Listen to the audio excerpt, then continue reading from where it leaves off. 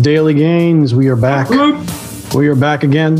Your favorite two crazies, Pastor Jer, Pastor Joseph. Hello, hello, hello.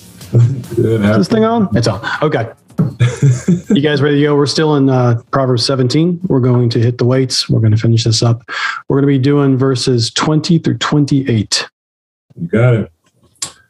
A man of crooked heart does not discover good, and one with a dishonest tongue falls into calamity. A man of crooked heart does not discover good, and a man of wicked intent falls into calamity. He who sires a fool gets himself sorrow, and the father of a fool has no joy. He who sires a fool gets sorrow, and the father of a fool has no joy. A joyful heart is good medicine, but a crushed spirit dries up the bones. A joyful heart is good medicine, but a sorrowful spirit crushes and dries up the bones. The wicked accepts a bribe in secret to pervert the ways of justice. The wicked accepts a bribe in secret to subvert the ways of justice. The discerning sets his face toward wisdom, but the eyes of a fool are on the ends of the earth. The discerning sets his eyes to wisdom, but the fools turn their face to the ends of the earth. A foolish son is a grief to his father, and bitterness to her who bore him. A foolish son is bitterness to his father, and grief to her who bore him. To impose a fine on a righteous man is not good, nor to strike the noble for their uprightness.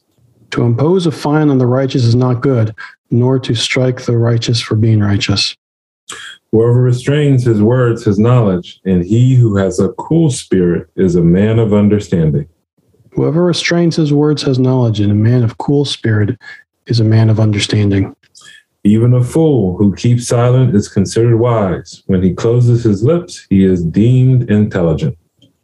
Even a fool who closes his lips is considered wise. When he keeps silent, he is deemed intelligent. May God bless the reading, hearing, and living out of his word. Amen. After the last verse, should we be saying anything? That's another one of my favorite verses. Oh, it's great. It's fantastic. It's even a fool keeps silent is considered wise. And when he closes his lips, he is deemed intelligent. It's better to keep silent and look a fool than open your mouth and prove it. Pretty much. Like there's great wisdom in being quiet. Just do it. Whether you're wise or you just think you're wise, Be quiet and prove people right by showing them. It's funny how many different sayings we have, obviously in our culture that flow right along these lines. Some people speak because they have something to say. Some people speak because they have to say something. It's all the same thing. And it has it been magnified because of social media? I'm not going to say no. I'm not going to say no at all. Let's be honest about this. Why do you and I have a podcast in a world of 10 billion podcasts? So we have two. We're two dudes in a world of 7.5 billion people. We have two podcasts. Why? Because there's not enough things being said. I mean, I'm not saying that we're proving the rule, but it is so easy to build a platform and stand up there and start spewing whatever you want to spew, whether or not it's of any benefit. And most of it is just there for entertainment. We talked about that the other day. Feeding on folly. Yeah. Feeding on folly. It's I thought 24 was interesting. The discerning sets his face toward wisdom, but the eyes of a fool are on the ends of the earth. Yeah, I thought that was interesting. That one just resonated with me today. I've read it multiple times, but I think today it really hit me. It reminded me of individuals that worship the sun. And I bumped into a sun worshiper when I was a missionary, and he genuinely worshiped the sun. And every morning we'd have conversations about how he viewed the sun as God. because I just wanted to understand, and I wanted to challenge him, but I needed to listen first. Because in the culture there, it's definitely true that the things that you value, you share typically last. Right. So he didn't mind sharing his faith, because even for him, it wasn't at his heart. It was just something he did that he thought was good. So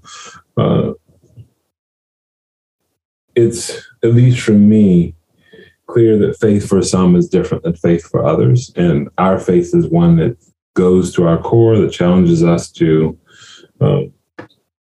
not worship the light, but to be the light.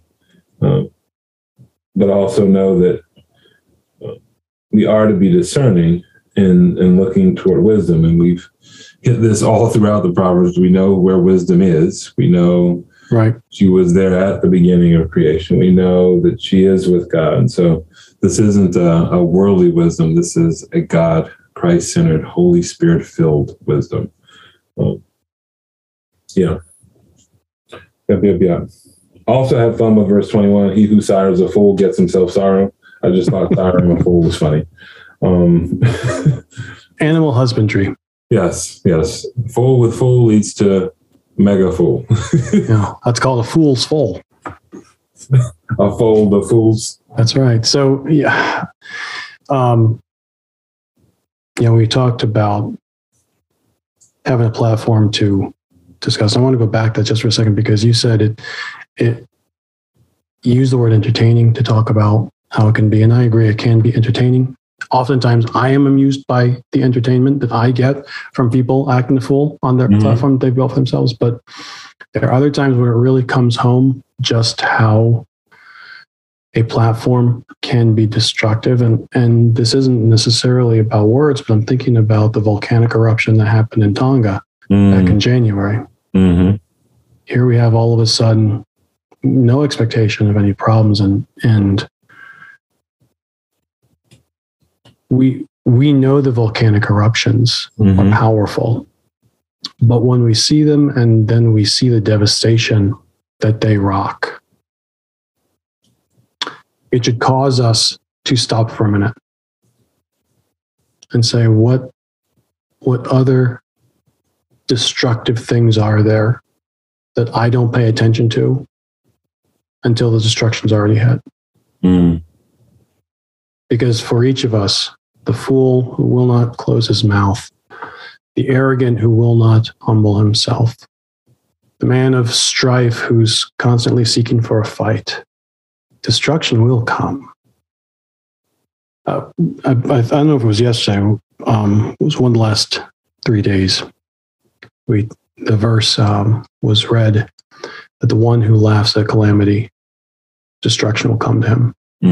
And that verse made me think specifically of times in the evangelical churches when crises have happened, whether they're natural destruction, natural disasters, or diseases in the case of HIV. And the church's response, or the response from Christian leaders, has been to stand up and to, in what I consider to be a pretense of righteousness, which I think was actually self-righteousness, mock the misery of those who were affected, as if they can stand in judgment. And I lay that at the foot of evangelicalism in particular, because I think that's one where we need to really take note of what we do not have the call to do. But it's also an example of foolish speech that just goes out and brings a bounty of tremendous destruction that is contrary to the flourishing that God is at work doing. God's gonna call all things into judgment. Okay, this is my premise. God's going to call all things into judgment. We read this in some of the last Psalms that we read. He calls to the earth. He calls them all, gathers them all together, calls them to judgment, gives his testimony. I don't need to be an agent of judgment. I don't need to be an agent of destruction. I don't need to be an agent of destroying at this time. That's God's business. He'll handle it. My job is to be an ambassador of wisdom and of truth and of grace, to represent Christ, to represent his Father everywhere I go, through my speech, through my action, through my conduct, and in my relationships. That's a big enough call. I mean, that's enough for me to do without trying to make sure I'm policing whatever stupidness might be coming out of my brother's mouth. Amen. I think that's it. That's the work we have before us. Psalm 17, 20 through 28. A man of crooked heart does not discover good, and one with a dishonest tongue falls into calamity. He who sires a fool gets himself sorrow, and the father of a fool has no joy. A joyful heart is good medicine, but a crushed spirit dries up the bones. The wicked accepts a bribe in secret to pervert the ways of justice. The discerning sets his face toward wisdom, but the eyes of a fool are on the ends of the earth. A foolish son is a grief to his father and bitterness to her who bore him. To impose a fine on a righteous man is not good, nor to strike the noble for their uprightness. Whoever restrains his words has knowledge, and he who has a cool spirit is a man of understanding. Even a fool who keeps silent is considered wise. When he closes his lips, he is deemed intelligent. Father in heaven, we ask that you would cause our hearts to seek after good, to be honest, and to stay joy-filled as we move throughout this day. We ask, Father, that we would be people of the light, not seeking to do wicked or pervert justice. We ask, Father, that you would give us discerning eyes and a heart filled with your wisdom and a mind that embraces the knowledge that comes from you.